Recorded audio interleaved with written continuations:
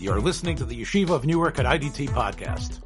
I'm your host and curator, Rabbi Abram Kibalevich, and I hope you enjoy this episode.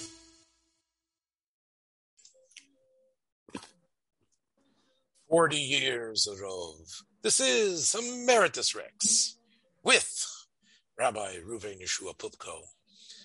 Rabbi Pupko, I am taken through the decades back to where we frolic together. Here you are in Florida, right? And you are actually not doing this program from Beth Israel, Beth Aaron, but we're having this conversation in sunny, which city are you in? Hallandale Beach. Sunny Hallandale Beach. Wow. It's Gan Eden itself. Yeah. Yes, and there was a bezdin here that had an emergency chalitza, and I was called in to consult. I see, and the they were chalitz more than just the naal, though, right? There were other items of clothing. They were machmir. She had to be chalitz more than that. Well, I know that the warmth and the energy will definitely influence your mood and your attitude, and as we enter into this most important kuf of the year, right? Again, I'm sorry because of where your Steelers are, but as we enter this important period of the NFL end of this season and playoffs, I guess what I'm thinking about is John Madden. John Madden, who died yesterday. Nafla Torah me'al Roshenu.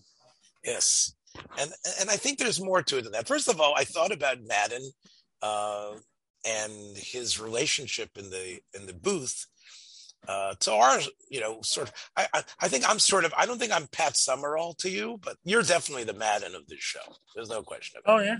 Yes, I take that as a compliment. Yes, yeah, 100%. I think I'm somewhere in between Pat Summerall and Al Michaels, probably a little bit closer to Michaels than Summerall. All right. But there's something about Madden that I think is worthwhile to talk about. Not just to, again, he was a very fine fellow, a friendly guy, but I think there's something about the Madden system of how to take something that is somewhat complex, that is detailed, and make it relatable, exciting, and interesting. If our rabbeim and people, educators, they could take a lesson from Madden, and I think the lessons are important. Here's where I would start. I want to get your input on this, of course, as well. The first thing is the process is crucial, but the results need to be applauded no matter what. As Madden said, show up, be on time. He wasn't over concerned with discipline and making sure, the players adhered to the rules of the curfew. He understood that students, young people, and he was young himself, needed, as a coach, they needed the ability to have freedom, to be inspired by him, but he wouldn't get into their kishkas. And I think that's an important thing. Listen, there's no question that both the things you just mentioned are crucial to, in this appreciation of John Madden. In other words, people don't understand exactly the generation that he was a part of. The generation that he was a part of, celebrated the business-like, severe Tom Landry model, who barely broke a smile, who was businesslike. And the assumption was that the normal spectator, the normal fan, he could never grasp the intricacies of play calling and of X's and O's. And John Madden took that which was considered beyond the reach of the novice and made it very relatable and knowable. And that's really a remarkable skill.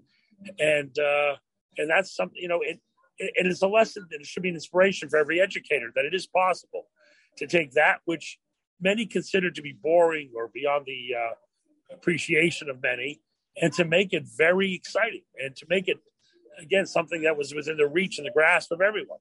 And he was able to do that.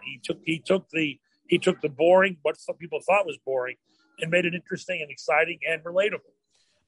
And part of it is bringing unabashed enthusiasm. I think, like you say, one of the things that teachers are afraid of doing is revealing themselves, about revealing their excitement. Or let's say it even better. The excitement ends up being sculpted and artificial. It's there, but when they want to relate it to their students, they're afraid of showing them the sloppiness of the feelings, and sometimes the inability to even articulate it. Madden came through with malaprops a little bit, malapropisms, but also excitement and a way of saying, look, I don't even know how to say this, but, and that, like Madden would talk like that. And therefore people knew that he is a master of the information. But on the other hand, they were bowled over by his enthusiasm. And I think that is what every good teacher needs to be able to do. I would add one word to that. The only word I would add to that is sincere enthusiasm. And because I think most of the time, and I know there's evidence against what I'm going to say, but most of the time, people know what's real. And most of the time, people are smart enough to know who's authentic and who's being honest. And his passion was so clearly real and authentic that it was infectious. And that always works. There are people who try to imitate it. There are people who try to feign it, and maybe they get away with it for a while. I believe that which is authentic is the most durable and long lasting. And Madden's enthusiasm wasn't just palpable; it was palpably real and it was authentic, and that is so important. And no matter whether you take political leaders or business people or sportscasters, passion, real passion, authentic feeling is always appreciated, nearly always appreciated. And Madden certainly proved that. And he was a very real person, and he loved the game of football. He really loved the game of football. And when you really love something, it comes across. Right. And I think part of it is also his complete ignorance about anything that wasn't football. And he didn't try. Many times we have Rabbonim who try to venture into areas that they know nothing about, or they only know about is in some sort of like I remember many Rosh Hashivas that would comment to me about the AIDS epidemic and what this meant and as if you can take from your history of learning Gemara Rashi Tosfos and Rishonim, and now you're going to be able to give me a scientific understanding of what was happening. But even world. Something more basic. I'll tell you funny. I mean, it's funny. But you know what I'm saying? It's like Madden. Oh, 100%. Madden was unabashedly stupid about anything that didn't have to do with football, and he let you know that. Right. But also, there's something else in yeshivas that happens because we're all raised on these stories of great gedolim of the past, who had brilliant insights into every facet of the human story. So when you're a young Rav and a couple comes to you with trouble in a marriage or whatever, you think somehow you're admitting defeat or your incompetence even. If you say, listen, I'm happy to hear you out, but I'm not an expert in this. I'm not a counselor. Let me find out who the good counselors are in town. Let me get back to you. I don't know how to do this. And it's sometimes very hard for younger Rabbanim, the products of a yeshiva culture that celebrates the all-knowing and all-seeing Gadol, to come and say as a Rav, I don't know this. It's not my field. I have no training in it. There are Bekiim, there are experts. And that's something that's not an easy transition to make from being in the yeshiva world where infallibility is celebrated and then you admit your own fallibility. That's not easy. But but you're right. I mean, it goes far beyond counseling. I mean, rabbinic hubris expresses itself in many ways. But Madden, you're right. Yeah, he was relatable not just for his enthusiasm, but because of his, unabashed embrace of his own, of his own limitations. Yes, and I think that also came to the fore of his love of his. Again, I don't know. Pat Summerall, I think, was a kicker for the Eagles. I think he was a place kicker. think that's what he was, a place kicker for the Eagles. I think he was. People will look it up. But, you have someone who is, buttoned down, like he's the ultimate straight man, Pat Summerall. But Madden knew he couldn't do it without Summerall. And there was an appreciation of the other who was different, who was less charismatic, but set him up in a way that the conversations, they had such great conversations during games that were total blowouts. Like they would have these, like the game is going nowhere. And somehow Summerall and Madden are able to make it work. And that to me is a testament that it isn't just a one-man band. He was able to work off of his opposite number and was able to create a synthesis, and he made Summerall better as well.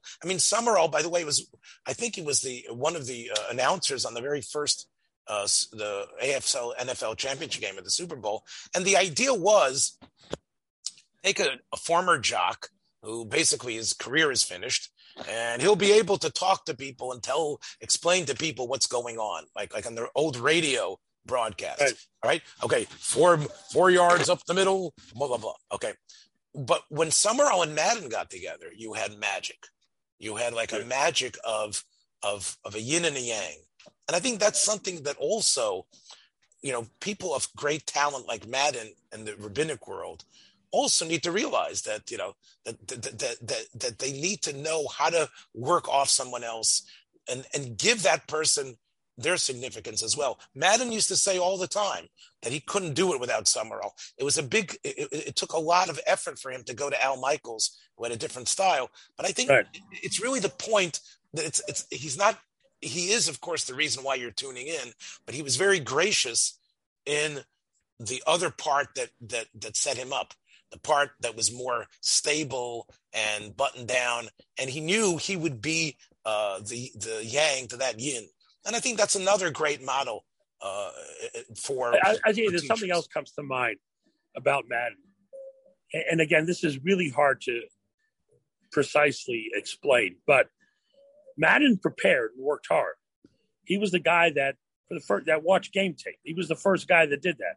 He watched game tape. He knew the teams he was talking about. And he did the interviews on Friday and Saturday with the team. And the point is, and this is really hard to appreciate, even though he probably shared 10% of what he knew about that game and about that play on a Sunday afternoon, the fact that he knew the other 90% made the 10% much better. And that is true about education in general. That when you're learning, if you become an expert on a Blat Gemara and Bava Kama, and you try to teach that Blat Gemara, but that's all you know, it's not going to be as good as the guy, obviously, who knows the Masechta, knows, the Seder, and knows the Shas. It's different. In other words, knowing more, even if you're never going to share it, informs what you do share. And Madden certainly did that. It was I know that as teachers Rav Soloveitchik also, nobody ever thought I would mention Rav Yosha Bear and John Madden in the same breath. As far as I know, they were not friendly. Yes. However, Rav Yosha Bear did the same thing, even when he was preparing and he knew he wasn't going to give everything over. He prepared assiduously, and you're right. And you're right. He watched film and he zeroed in on people he thought were key, who you might not have thought were key. And then he would talk to them and interview them. He brought them into the spotlight. People like, offensive linemen, people that were not necessarily so glorious, right? Everybody knew about, Bullet Bob Hayes. Okay. Everyone knows about Franco Harris. Oh, everyone knows about Staubach. Oh, these are the players that are, or even Butkus. But Madden would zero in on the linemen. He would zero in on, and then using, and this is another thing, he was ahead of the wave in terms of technology, right? Again, it's true. He used the telestrator with he would circle it in a way that it was very, you couldn't tell sometimes, because by the end of his telestrator thing, it looked like a Jackson Pollock type of attempt at some sort of image. But he was using technology. He enjoyed it, but he zeroed in on the unsung heroes. And we know now how crucial offensive line is. The people that protect the quarterback, not the the fancy safeties and wide receivers who, oh, look at that great act. He was able to emphasize the part that we see as the cloud of dust, like the people down in the trenches. And he was able to not only zero in the game, but he would interview them and talk to them. And he would say how much he loved the Grabowskis, how much he loved those type of meat and potato guys. I think that's also something that in the yeshiva world, we sometimes don't appreciate that. Like, as you know, who are the students that get all the attention, right? It's the guys who are able to do 30 blot of shaklavataria, the guys who are able to come to charifas. Madden really understood how to give chashivas to the glue that keeps the team together. Maybe I'm stretching it, but I think there is something very similar to that. But I also want to get back, as much as it's a team sport and he enforced discipline and everyone had to be punctual and everyone had to be prepared, he gave them their own space. And that's also that needs to be learned in all human relations, whether, in a yeshiva, in a community, is that this idea that there's one way to behave and there's one personality type. And the idea that you allow the individuality of each player to flourish and you don't try to restrain it. You don't try to micromanage everybody. That's also a very important lesson. I mean, to insist on a collectivity and collective responsibility, but to also allow individuality to flourish. That's a challenge, and it's a challenge in any arena of life. And Madden certainly was able to pull that off. Also, I'm not sure what people knew at the time or didn't know. I don't remember well what everyone knew. He was afraid of flying, but the guy suffered from panic attacks. The guy retired because he was burnt out. And he certainly was vulnerable. I'm not sure if that vulnerability came through. I'm not sure, or if people were aware of it at all. But he was deeply vulnerable as a human being. I think his eccentricities became part of his appeal. And I think this is another thing we could talk about. There's whether it's Chaim Zimmerman or Shlomo Fisher, Zechariah Baruch just was nifter. Many of our best teachers and most exciting ones were unconventional in many ways and had things about them that were off. Like, he doesn't want to get on a plane. The guy, his wife was a pilot, by the way. His his wife owned a plane and she flew all over the place, but he would never get on a plane. And they had to buy him the Madden cruiser, and he just drove and they had to wait for him, to get on from the highways. But I think part of it is also appreciating eccentricity. Again, the Pupkos and Kivileviches know a lot about eccentricity, I would say. Yes. But, in our family and beyond. But I think the Welt, the Welt says, no, you got to be in a certain format. I think you're right. There's opening up to his own personal, issues. But also, I think a way to look at it is we are all individuals, and this Gadol might have this. Look, his eccentricity didn't hurt anybody. You don't understand it. He's got this phobia. Leave the guy alone, right? In fact, love his eccentricities. Love him because of his eccentricities. He doesn't hurt anyone with it. And I think let me put it on the table. There's many wonderful Rabbeim who could be Rabbeim who didn't get jobs because what's going on? Like he doesn't keep his shirt tucked in. He has this strange thing. He won't, whatever it is. He won't wear black shoes. He has a thing. He's got something. He has to wear brown shoes. We know that so many in the yeshiva world have been dismissed because of their eccentricities. The old Gedolim from Europe, we all knew about them. All of them, they came with all their interesting, whether it was Rav Safsel or various Iluyim that came in. And I think what's happened since the 1970s and 80s was an insistence. And you can see this on the web pages of our alma mater.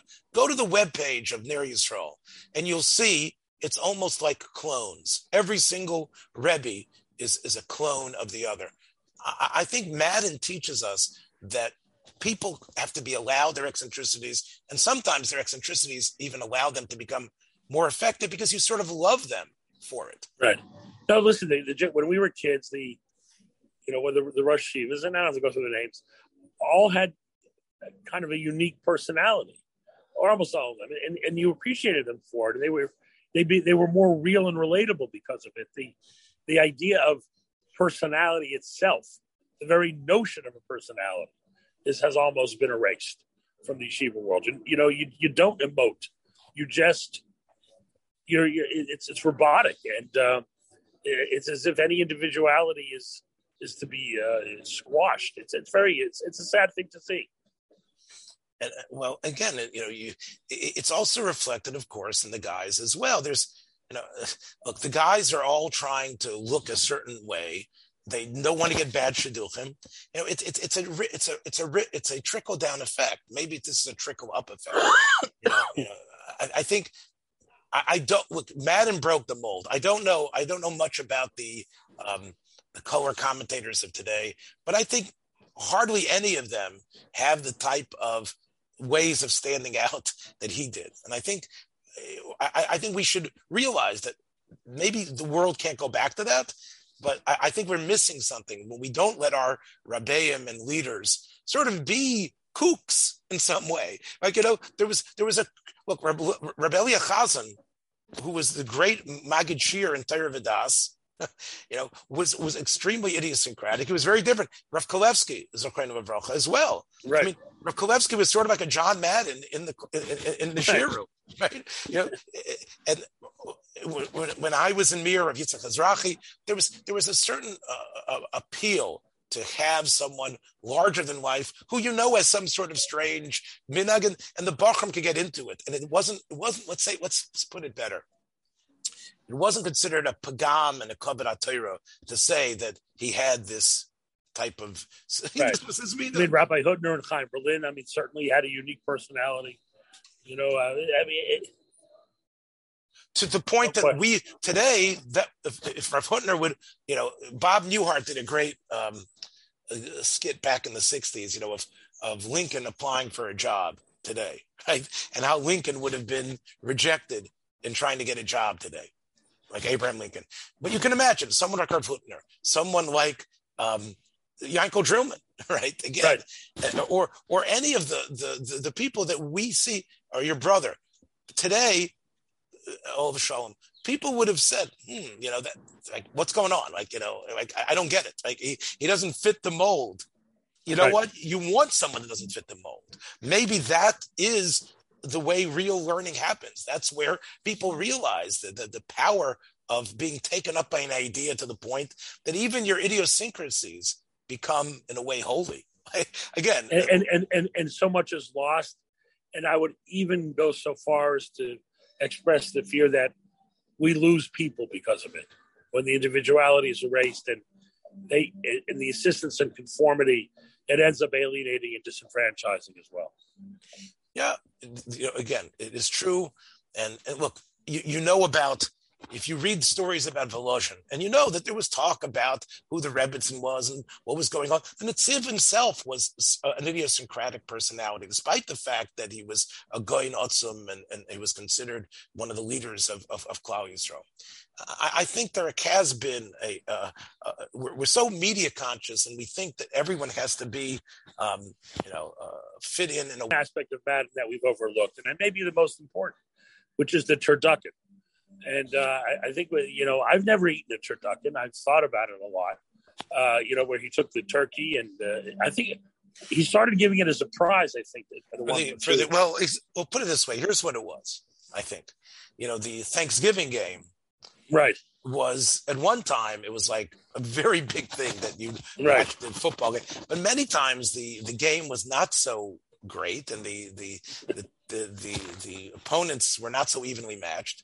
So Madden wanted to sort of award the team or the player who stood out with this turducken, which was a bone down. First, you took the chicken, you boned it down, and then you stuck it into a duck, right? And then you stuck the duck into a turkey, and then it turned out to be this thing that seemingly it came from a radioactive lab, right? With it had like 6 or 8 legs, right? And that would be given to the team, and the team that would win would, there would be a scene of them like grabbing one of these pseudo drumsticks and holding it up, right? I mean, what would lead someone to want to stick a chicken in a duck and then put that inside a turkey? Yeah. I mean, it would never occur to me. Yeah. Well, look, Madden definitely lived large, and again, on this we could probably say, people should diet more, and they should tone down their appetites. But I think that was part of Madden's appeal, that he talked about food. He talked about how much you can enjoy eating, which of course sort of runs counter to our ascetic sensibilities in the rabbinic world. But I think it was great in terms of reaching kids where they are. The football players got into it because they want to, even though they're dieting in order to be in the best shape, they enjoy, eating. And I think maybe we could even say, on one hand, we shouldn't be afraid of being mishabeach a good meal. We shouldn't be afraid of. No, but I think this Shabbos, in honor of John Madden, everyone should have a turducken for Friday night dinner. Yes, and it might be something in a positive. Let's just end this by telling you that he was able to deal with one of the most ornery, difficult Jews of the 20th century, and that, of course, was Al Davis. Yes. So it's interesting how we talk about football and who's Jewish in football and who's. But the owners, understood that this was something that was going to take off. Al Davis, one of the founders, I guess, of the American Football League, and not only did he own the Oakland Raiders, but he also was their coach. So he owned them, he coached them. Like he was, and Davis got a lot of coaches. He would go through coaches and get rid of them, and they couldn't stand him because he was always. After he became general manager, he always was interfering and making the deals and not letting the coach do what he wanted. And Madden was able to deal with him, to get along with him. And I think that, Al Davis was not a self-hating Jew. No. Anyway. No. And look, Al Davis, by the way, his head scout was another Jewish fellow, a proud Jew, Ron Wolf. Oh, yeah? Oh, right. Right. Ron Wolf was a scout for Al Davis, and he was one of the ones who would bring in all this incredible eclectic talent that the Raiders had. I don't know if it was Madden or Davis or Wolf, but they were willing to give people a second chance. Like, in other words, I think we should all recognize look, the Raiders had behemoths on their field, but I think we can make something positive about them. We don't have to talk about Matuzak and Tatum and all these people that they brought, but they did give people a second chance. They gave people like Plunkett a second chance, and others, and even the Snake. Look, Stabler was a Houston Oiler, I believe, right? And then Stabler was it? Yeah, no, he was a New Orleans Saint. No. He was from that area, but I think he was a Houston Oiler. Oh, it could be, yeah. And then, but he became when he got into the Raiders, he became like a whole different persona. The Snake. The Snake. So I guess the point is that you don't give up on people as well. And I think that's something that look, there's no, in many ways, the Raiders were, like I said, reprehensible. But in a way, they were sort of like the reclamation yeshiva project, right? Right. We could get this guy back. You never know. And maybe with a certain sense of ava, you could take a guy who was sort of like, he's a bum, he's a criminal, and you could put him on a team and have him work together. And I think that's something that I think Madden probably was crucial in creating that type of environment, which I think is a positive thing. Well, I know, look, like we say, I'm not going to be careful on the sunburn there. It looks like your head is getting a little bit more. It's a little more tan than usual. I don't know. You be careful there. Okay. You got it. All right. Good talking to you. Okay. Bye. Thanks for joining us for another episode from the Yeshiva of Newark at IDT Podcast. Be sure to subscribe on your favorite podcast app so you don't miss a single episode.